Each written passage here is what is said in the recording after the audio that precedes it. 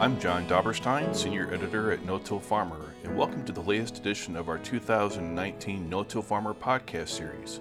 Today's program, Boosting Productivity in Your No-Tilled Soils with a More Efficient, Effective Fertility Program, is sponsored by Yetter Manufacturing. I encourage you to subscribe to this series, which is currently available in iTunes, the Google Play Store, SoundCloud, Stitcher Radio, and TuneIn Radio. Subscribing will allow you to receive an alert about upcoming episodes when they're released. I'd like to take a moment to thank Yetter Manufacturing for sponsoring today's episode. With a tradition of providing farmers solutions since 1930, Yetter Manufacturing is your answer for tools and equipment to face today's production agriculture demands. From many different designs of planter attachments for the different planting conditions you face, to several options of equipment for placing fertilizer, and products to meet harvest time challenges, Yetter delivers the return on investment in tools to meet your equipment needs and maximize inputs. Find solutions to your challenges today at yetterco.com. That's YETTERCO.com. With profit margins running tighter, it's more important than ever for no-tillers to utilize fertilizers more efficiently. The best way to do that is by choosing the right product and application method for the situation, says Jim Leverich. The veteran Sparta, Wisconsin no-tiller and on-farm research coordinator for the University of Wisconsin will discuss a three-part plan that includes frequent soil testing, proper fertilizer selection, and appropriate application technologies that can help you boost soil productivity and allow crops to access nutrients more efficiently, all while reducing the risk of leaching and waste. Okay, I'm going to spend quite a bit of time on fertility as I go through, but I want to hit a few points here of things that I think are really important to consider as you're moving forward about no-tilling and how it can impact your farm. I started back in 1984 no-tilling when I came back from graduate school. My dad was a real conservationist and had done a little bit of no-till, but not a lot. And this is just a picture of our farm, just to show you that this corn crop here in the bottom of the picture is actually on a 1.5% organic matter soil. And the stuff that's in the bigger flats there is in something that's 2.5–3% organic matter. So our farm is very diverse, and now in the last couple of years we've picked up acreages that are in the 5% organic matter. So we farm everything from really heavy good soils to more challenging soils. And when I started out farming, we had a lot more of those challenging soils, so we had to do things that would save our water and save our soil. And so thinking back, the old Natural Resources Conservation Service is named that today, but in the old days it was named the Soil and Water Conservation Service. So remember, the water is just as important as the soil in saving that. So some of the things that I always have goals in mind, or things that you have to think about when you're going to no-till or do any kind of farming, is that there's certain things that make it successful and certain things that can cause you to have a failure. I probably should have compaction up here as another thing, but these are the items that I pay very close attention to be successful at no-tilling. As those first two speakers today were talking about, it's all about getting that seed in the ground and started. Doesn't really matter so much what the soil moisture is and the temperature and all that stuff. We hear all that stuff over time, but if you can get that seed in the ground and get it established and get it growing and get some nutrients near it, it's really going to take off. So you really don't need to worry about that so much. I think that third item, which I'm going to talk about more later, this placement, the sources, and the timing. A lot of times the sources that we're using may not be adequate for our region or where our farming system is. You got to think about how you're going to get that fertilizer to last. So I'm not going to be up here today telling you what rate you should put on. It's really dependent, if we walk your farm, on all these other factors that are, when is that fertilizer going to be released and used by your crop? And how can it access that fertilizer? Hybrid and variety selection are extremely important to you. You really have to be picking the hybrids that are going to make you the money. So every year I spend a considerable amount of time planting plots to get the right hybrids and varieties that perform the best on my farm. Row spacing and population, I've done a lot of work with that. Marion Culmer's sitting up here. Years ago we went around to all the universities and to some of the seed companies, and We tried to get them to look at different types of row spacings and populations, but a lot of them are kind of ingrained in the old research plot methodology. So the neat thing that we have today is we need to collaborate with our universities and with our companies and our farmers. That's what all these on-farm type things that we do, so that we learn from each other, and we learn the most when we get out of our element and work together on that. So what we found is that in the early row spacing stuff, these guys had planters that weren't designed to plant narrow row corn. They were driving on all the corn. So I always challenged them, okay, if you're going to plant your 30-inch corn, use a Kinze planter and use the inner plants and plant your corn with those and drive on all the corn and see how good a result you get. I used to, as a young scientist, when I came out of graduate school, I'd always read the results of any research study. And that was important, but then I forgot that the most important part was the materials and methods. Most people jump to the results, but the most important thing is to figure out what they were doing to get those results. So you can learn that on your farm. So that's what on-farm research is all about, figuring out what you're doing and how it comes to a result on your farm. Precision farming, you're all using that stuff, and it's really important. It gives you some tools. Yield monitoring was the first thing, and you can measure your yields and your hybrids. You can do all kinds of on-farm testing now. So I came from a dairy background. Many of you probably did. The DHI program, the Dairy Herd Improvement, was the biggest field study that the university system ever developed. And I'm frankly surprised that the USDA has not jumped on precision farming and gathered all this data in a non-biased way so that we would have a program like the DHI program that would record the yields and the inputs of every acre that's planted in this country. But it hasn't happened yet. And I don't know if it ever will. Companies are doing it. They're grabbing your data, your intellectual data, they're storing it away. But there's a huge opportunity for us to share all this data in a non-biased way, but we're not doing it yet. Variable rate application, I'll talk a little bit about that. And guidance to me is the biggest residue management tool you have available to you. So here's a field where residue is, it's really an issue. It's a great thing though. Everybody comes up and they says that residue is terrible. I think residue is my best friend. It saves the soil. It provides a way to build terraces in the field. I don't grind my residue down like this anymore. I try to pick the corn as high as I can. Residue is really integral to your fertility system because it can tie up nutrients, which is that good or bad? It could be good too because it's holding those nutrients for later. You really got to think about what are you trying to accomplish when you run that corn planter through the field to plant that crop. Do you want to be competing with this, or do you want to have controlled traffic with your GPS so you know where you planted last year and you can come in and your planter can run in an area where it's not competing with all the crowns? Or it's also running in an area that's near the fertilizer that you put there. So one of the best investments I ever made was going to I went to RTK and spent another $4,000 and another $500 a year for subscription so that now I can control where the planter goes.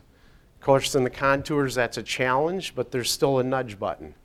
So if you are perceptive of what you're doing in the planter, you can still work with that. You see everybody talking about row cleaners. There's 2 styles, 3 styles of row cleaners.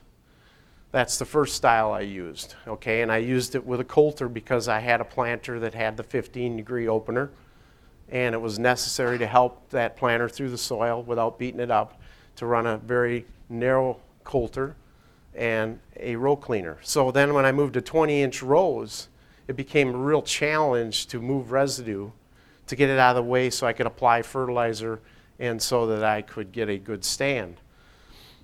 Well, this was an excellent row cleaner on my Kinze planter. It's the only row cleaner I could put on my front fold because it wouldn't fit with the frame. And this was the old style Yetter cleaner.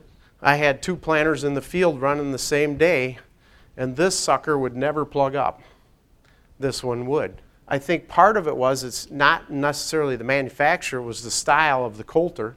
This coulter cut the trash before it was going through the planter, and so there was nothing to hold on to that trash when the row cleaner wanted to move it out of the way. So you could go through anything with this other style, and this one you couldn't. So simple thing like that, but it made huge differences in the performance of my system because I couldn't move the trash. And I spent all day out there cleaning up my piles of trash, and my landlord was running the old planter and he's going right through anything. Okay, now that we've moved to a newer case planter, we haven't been using the Coulter, so we've gone to these shark tooth row cleaners, and we didn't have any mechanism except to pin them to control their depth. So we had them floating the first year, and I would never recommend that. I like to have control of the row cleaner. So now we have the air system on there, which I've only used 1 year, but in the first year I used it, it seemed to work well. So I can't tell you a definitive answer, but it seemed to work well for me. And part of the reason you want that row cleaner is something like the guy just said this morning in the other talk. Ray McCormick is putting his fertilizer on the surface instead of using a Coulter that will put the fertilizer in the ground. There's a lot of research out of Minnesota that's been done by Dr. Kaiser, who's the recent scientist, and then an older gentleman that was there that did a lot of that research with Jeff Vetch. If you're interested in starter fertilizer, look up Jeff Vetch, University of Minnesota Southeast Regional Research Station. He has lots of good information on all kinds of different starter combinations, which I'll show you a little bit later. Okay, so our goal now today when we're planting is that we're using GPS to plant right down the middle of where we were. Those corn stalks there, they're another tool that I just bought at the local farm. They are my elevator. They pull all that trash through that corn planter. So those corn stalks that are standing, the ones that are ground up and put on the ground, so I pick as high as I can, those I want chopped up fairly fine so that they're easy to move. But those corn stalks are my elevator. And you think about that, that's a way to pull all that trash through your corn planter. Another thing is with a corn planter, always buy too big a corn planter. Okay, not because of the weight. You want to make sure it's balanced well and that it's a planter that is not going to cause compaction. But you want a planter that you can go out there when you should be planting corn. You can't plant in those kind of stalks in an early heavy dew or late in the evening. You need to manage your planting time so that the planter's not plugging up and you want the planter to work right. Think about that when you purchase your planter. You also think about, okay, that's a huge investment, but it really isn't because you can get so many more acres done with less hours on your tractor, less hours on your planter. It's a lifetime investment to buy a good planter and outfit it. So it's really not as expensive as you might think it is. But when you get to these bigger planters, then you got to start building your own stuff. So this tank system we put on this planter, really I don't understand why, but planting companies have not done a very good job of outfitting planters with fertilizer systems. They really haven't. They're still back 50 years ago. So you see a new planter like this morning that Ray had that's addressing that, but really we're starting to get to that, but we really haven't addressed it well. And it's probably because most farmers aren't no-tilling, and so they're not seeing the benefit of starter fertilizer.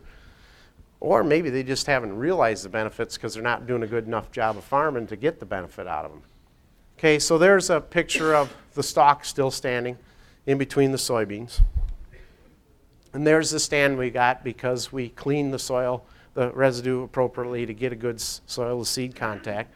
The other reason that I want that planter to have a good row cleaner, and it's a concern in 20-inch rows, is that I want those gauge wheels to be running on a non-bumpy surface. I want that gauge wheel so that planter's never bouncing. I had Daryl come out one year before we did a story, and we intentionally planted right down the row on the crowns, even with the row cleaner, versus next to it. So the row cleaner is ripping out all the soil root balls. So now what do you have? You got these big divots in the ground that aren't filled in with soil, and you're trying to plant into that because you ripped the root ball out. So you got a great row cleaner. It cleans everything out, including all the roots, and now you can't get a good surface to plant in. So really think about what you're trying to accomplish and how Precision Ag can help you. So you want a nice, even stand with even years. Probably didn't plant that field heavy enough that I got complete tip fill on that corn, but that's another issue. Everything that I do on my farm is like these last two farmers that talked to you this morning. Every field has got some kind of research activity going on in it so that I can assess populations, nitrogen rates, different hybrids, So I put these hybrids in my plot, but I also test them within fields by having multiple hybrids. And then I learn more about the soil type and the soil productivity across the farm. This is just an example showing a yield map. So on my farm, there's a red strip in here. This whole farm had 100 pounds of ammonium sulfate, 100 pounds of potash broadcast, about 135 pounds anhydrous, except for where that red strip was. And there we put on about 80 pounds anhydrous, and then we came back with 28% when the corn was about 10 inches high. So on my farm, in that particular year, this is just an example, and I've done this several times, my pre-plant anhydrous always out yields my side dressing. But there's a couple important things with the pre-plant anhydrous. I have to make sure I have adequate nitrogen near the seed. Otherwise, that anhydrous is so stable in a 40-inch band, there's so much concentration, it's slowing down the microbial activity to break that anhydrous down to a mobile form, that the crop was deficient of nitrogen if I hadn't put some other source just besides that 100 pounds of AMS. So I've gone to a liquid system, which I'll show you. The other thing is that yield monitor is showing you yields, and you got to remember that yield right there is not exact, because as the combine's going up and down these hills or around corners and through different soil areas, depending on how fast you push the hydro, those kinds of things, that shoe is not going to have the same amount of grain in it all the time. So you're not going to get a true reading if you're really trying to use variable rate technology on what the grain flow is in a particular area. Because I have fields where that grain flow, where there's sandy knobs, where that grain production could be 50, 60 bushels different than it is in another area. Okay, and so it's important to delineate that. So now you've got a lot of other tools to do that. You got the infrared imaging and the drone technology and a good soil sampling. So yield maps to me are important, but I don't like to work off of the 10-year average yield map. That doesn't tell me anything. It's just an average. I want to look at specifically what's happening to that field over time. Okay, so here's just an example. I did it in 2007, so I don't get in trouble with any companies. But these are all the hybrids that I had planted that year in a replicated plot. So I replicate all my studies. And then I also now, with the technology we have today, I can split out the yield maps by soil type and look at how these particular hybrids tested across the field. So most university studies or controlled studies are all about no variation in a field. Well, on your farms, you can create all kinds of variation as long as you control it. In other words, if you know where the differences are in your field as you go across it in the productivity or soil type. And with today's data capture, you can split that out and learn from it. So you could have these corns planted across 3 soil types in the same field, and you can learn about how those corn hybrids respond to those 3 soil types or soil productivity range. Okay? You don't have to do a standard trial like they used to. We'll rejoin Jim's conversation about no-till soil fertility practices in a moment, but I'd like to thank Yetter Manufacturing for sponsoring today's episode. With a tradition of providing farmers solutions since 1930, Yetter Manufacturing is your answer for tools and equipment to face today's production agriculture demands. From many different designs of planter attachments for the different planting conditions you face, to several options of equipment for placing fertilizer and products to meet harvest time challenges, Yetter delivers the return on investment and tools to meet your equipment needs and maximize inputs. Find solutions to your challenges today at yetterco.com. That's YETTERCO.com. Now let's get back to Jim Leverage as he discusses the importance of understanding the chemical and physical characteristics of no-tilled soils as the foundation of improving fertility management and soil productivity, including the proper use of soil sampling and other technologies available today that can help no-tillers manage nutrients more effectively. Normally, most people would think that your soil type and texture, your soil sampling points, Those are all important. That's a real important thing that we'll talk about, how you can take information and put it together to determine what the nutrient level of your soil is and how much capacity it has to grow a crop. But then you have to start talking about the fertility needs and the use of those nutrients. When are they being harvested in your field? Okay, what is Mother Nature doing to that as far as her adding water to your fields? And then you have to think about how you're going to time and place those nutrients and how you can use the new technologies to help you do that. So first thing that happens when you get a planter home is you have to build some equipment to put on it so that you can actually get the job done that you want to do. Now, here's a picture showing you that just because a certain soil type might go across a field, so this farm here has stuff anywhere from 1% organic matter over about here, and it comes through here in a band.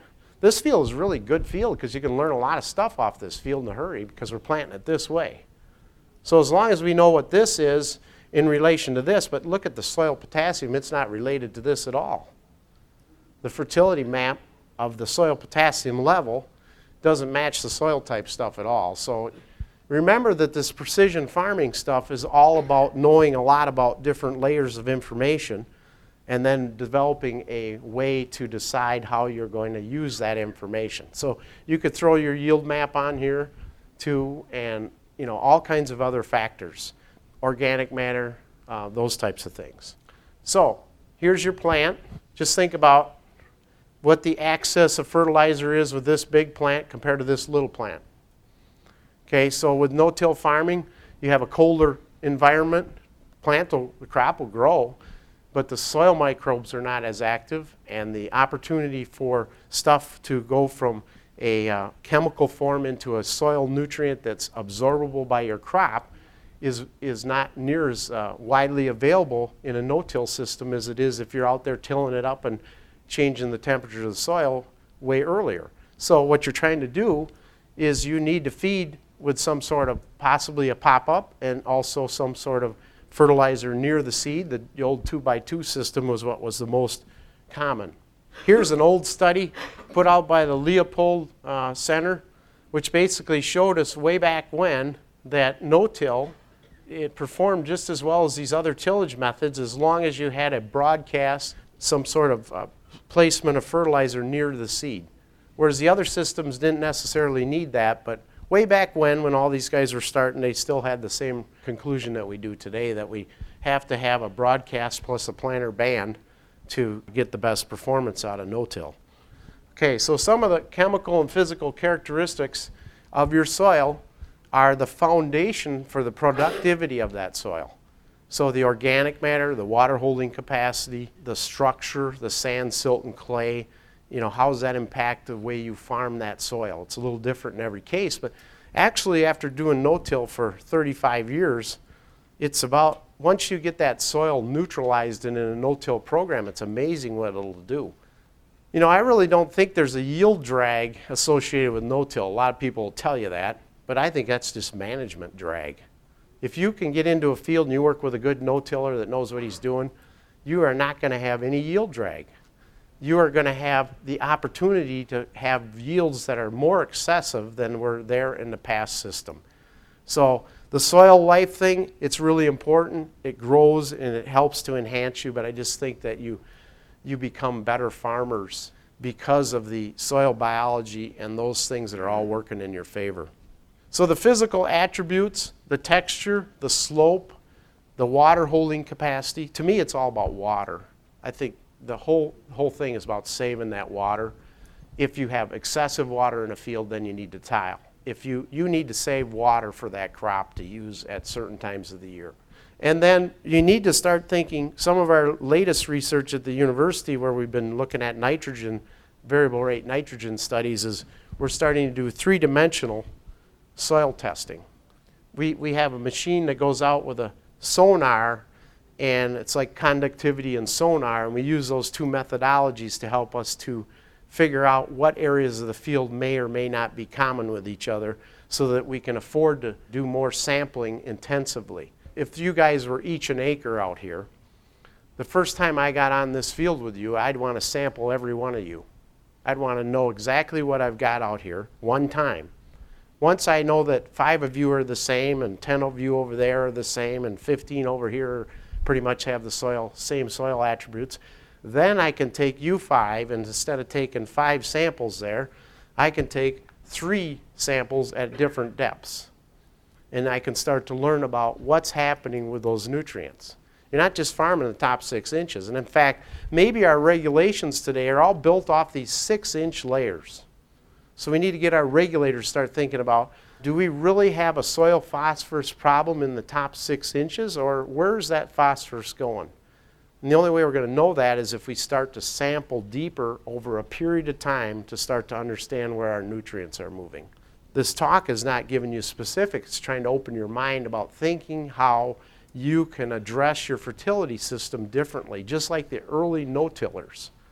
There's still a bunch of people out there who think we're nuts, that we're no-tilling, but good luck with staying in farming over the time. So you could use grid or zone soil sampling, but like I said, I prefer to go into a field, sample the heck out of it the first time, so I know what I've got. Now I can use that information to determine where I should sample the next go around. And you can use your soil type, topography. Those types of maps are all good, but a lot of those soil maps were built years ago, 50 years ago, and so we don't have good delineation of where those soil zones are changing. So if we use the information we have through the other mapping types of services we have today, we can start to better delineate these areas in the field. Okay, yield maps, infrared imaging, water holding capacity. Where that could be used, we did a lot of work with irrigating manure products in one of my studies, and we've gotten these little sensors you can put down in the soil. And so that'll be one of the next things I'll do on our farm, is to start installing those on my different soil types in my different farms that have, so I can use those as a monitor to figure out what happened last year to my soil moistures through the summer compared to over a period of time, and I can learn how my fertility system is being affected by that.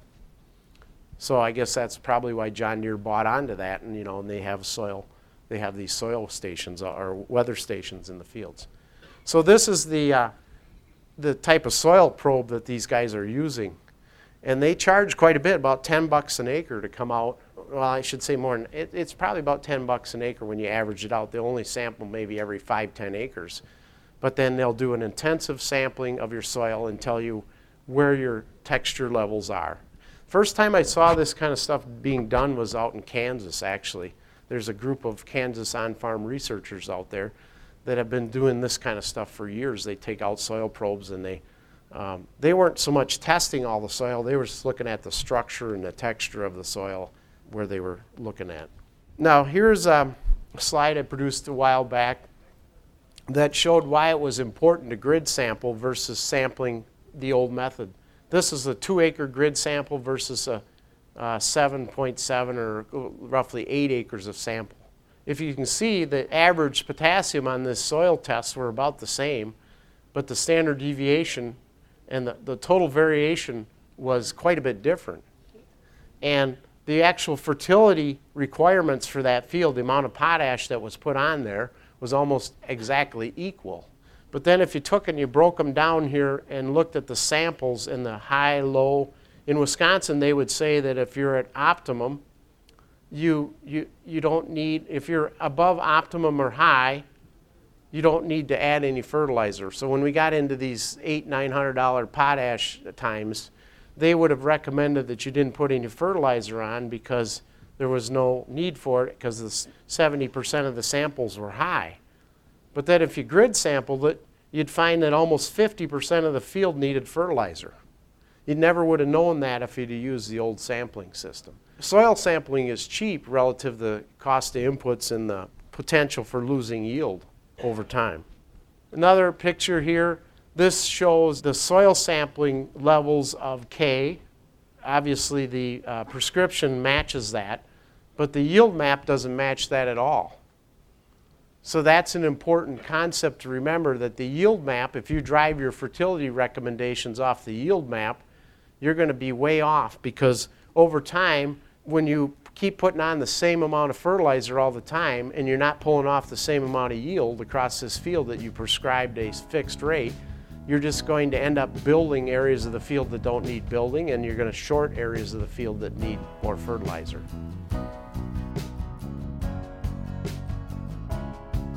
If you're listening to this podcast and it's got you thinking about additional ways to improve soil fertility on your no-till operation, check out the articles, ebooks, blogs, podcasts, and videos available on No-Till Farmer's website.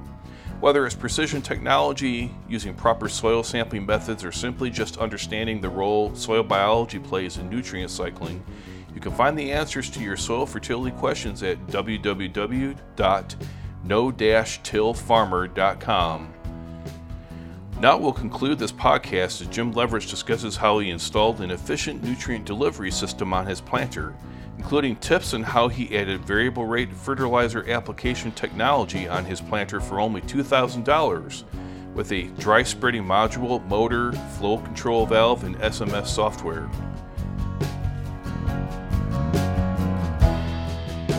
Here's an example of a fertility system that we put together of how much fertilizer to put on. So we were using 100 pounds of potash in corn along with ammonium sulfate because we weren't applying any potash. Normally you'd say in a no-till system you'd like to apply potash 2 by 2. And with the older dry fertilizer systems and now the liquid, you can do that, but it kind of gets expensive. What we do to offset that is we raise the potash level in the soil to 125 to 150 parts per million, where the recommendation in our state would generally be 125 parts per million. So we elevate the potash level to the point that it's more available, and we broadcast potash. So that's something I'm going to be experimenting more with in the future, is adding potash to the 2x0 placement of fertilizer. Okay, but anyhow, you can see the rate of potash that we're putting on relative to the parts per million. Okay, the parts per million, if we're way up. We also, even at a real high parts per million, you need to think of your fertility program as a risk. Everything you do in farming is risky.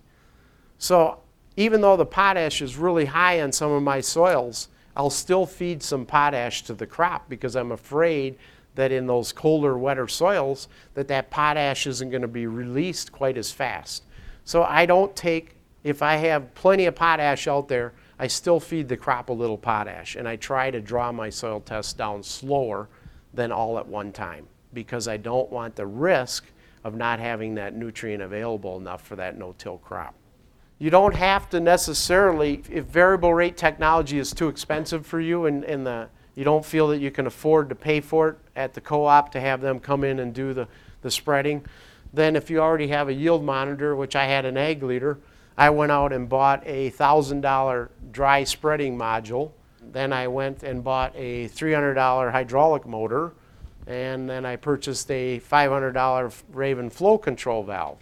So for $2,000, I was set up to put on variable rate technology. So I just run the prescriptions through the SMS software, put the prescriptions in, and now I'm off spreading variable rate. Okay. So sometimes I put my potash on in the spring because potash is fairly soluble, and a lot of people put it on in the fall, but it depends where you live and your climate. I'm afraid I'm going to lose too much ammonium sulfate if I put it on in the fall, so I put it on in the spring with my potash. So again, think about when you put that fertilizer on, where it's going to be when the crop needs it and what you can do about that. So I'll talk a little bit now about the fertility system I'm using. So basically I'm going out there and I'm oversampling a field, and then I'm creating these zones, and then I'm doing a little bit more 6-inch and then 6 to 12-inch sampling. And then what I'm doing is I'm setting up my fertilizer requirements for P and K to variable rate those on. And so my first pass in the spring is to go out and variable rate on my potash on my soybean fields, and then on my corn fields I'm putting on potash and ammonium sulfate as a starter. And then I go out with my GPS and RTK and I apply anhydrous ammonia, and I apply that in 40-inch bands, and I plant 20-inch rows around it. That's so that I've concentrated my nitrogen source so it will last longer. I'll put N-Serve with it just as a risk tool, because the last couple of years we've had torrential rains. And then I will put on the corn planter, I could talk about this a little bit. On the corn planter, I go to starter placement. So these are all the options. The 2x2, blow seed placement, in-row pop-up, over-the-row banding, surface dribble, and banding under the row. These are kind of all the accepted practices. And like I said, the University of Minnesota did a bunch of work on it, and they basically came up with the fact that 2x0 placement on top of the soil was just as efficient as putting it down below. So think about all the residue management issues and the weight of all those openers and repairs and all that stuff. This system truly does work for me. It may not work for you. You'll have to try it, but it works for me. I don't have all that extra equipment on my planter. Now I'm putting on my fertilizer in that 2x0. I'm using 3 gallons of ammonium thiosulfate to get my sulfur and some ammonium, and then 5 gallons of 28%. So that in a 20-inch row is 2/3 the rate of a 30-inch row. So if you're in a 30-inch row, you might be able to cut that back a little bit at that time of the year. Okay. Then I'm also using a pop-up fertilizer. So, and I've been doing tests now the last 2 years with running it with and without pop-up and running different rates of starter fertilizer on the back. So I change those rates as I go across the field, and I'm trying to determine what is the most efficient. I also have a spreadsheet that I wrote that in comparison to dry fertilizer, using this liquid system, I think it costs me about $5 an acre in fertilizer cost. So because I'm using a liquid versus a standard of anhydrous or dry fertilizers, is about a $5 cost to doing that. Okay, as far as in the row on the case planter, I can't get a tube unless I were to put it on the seed. So I learned this from a farmer in Illinois. Basically, this is the firming point. The seed disc, cutter disc is off of here. There's the bearing for it, or for the gauge wheel. So anyhow, this is the seed firmer right here. And we just took a little piece of 1/4-inch anhydrous tube and we welded that to the firming point, and then we route a plastic line up along the seed tube, and that's how we apply our pop-up fertilizer, so it's ending up under the seed. In the earlier years I had both systems, but I always preferred a system that would put it under the seed rather than on the seed. I am kind of probably different in that I've never had much success using firmers. I plant maybe a little slower, trying to eliminate the bounce in the planter, and I've never really seen any big advantage to firmers, so I never really had a way to put fertilizer on that way. I have down pressure, but no seed firmers. Down pressure I'm using, right now I'm just using an airbag system on the case planter. I haven't tried to use the new hydraulic system. Frankly, I don't know if that would benefit me much, because I think that system probably works more where there's tillage issues and things that they create in tillage. But our soils are so mellow that we really don't have an issue getting them in the ground. And because we're controlling the traffic with the residue, we're not fighting that either. So last year I really had to crank up the air pressure on the airbags for some reason last spring. Planting, the soil was much harder than it was the previous year. And then we backed that off. When we got into the corn stalks, it wasn't as bad as the soybean stubble for some reason. We're running 5 to 7, and so in a 30-inch row, that would be 2/3 of that. You have to remember that our rates are, if 7 gallons was high, it would only be 7.5 gallons would be equal to 5 in a 30-inch row. I'm running 10-30-40. And I've tried some other starters, more expensive starters, and never really seen an increase to it. And then off the back of the planter, I'm running these tubes which we made, and that's where we put our urea 28% and our ammonium thiosulfate.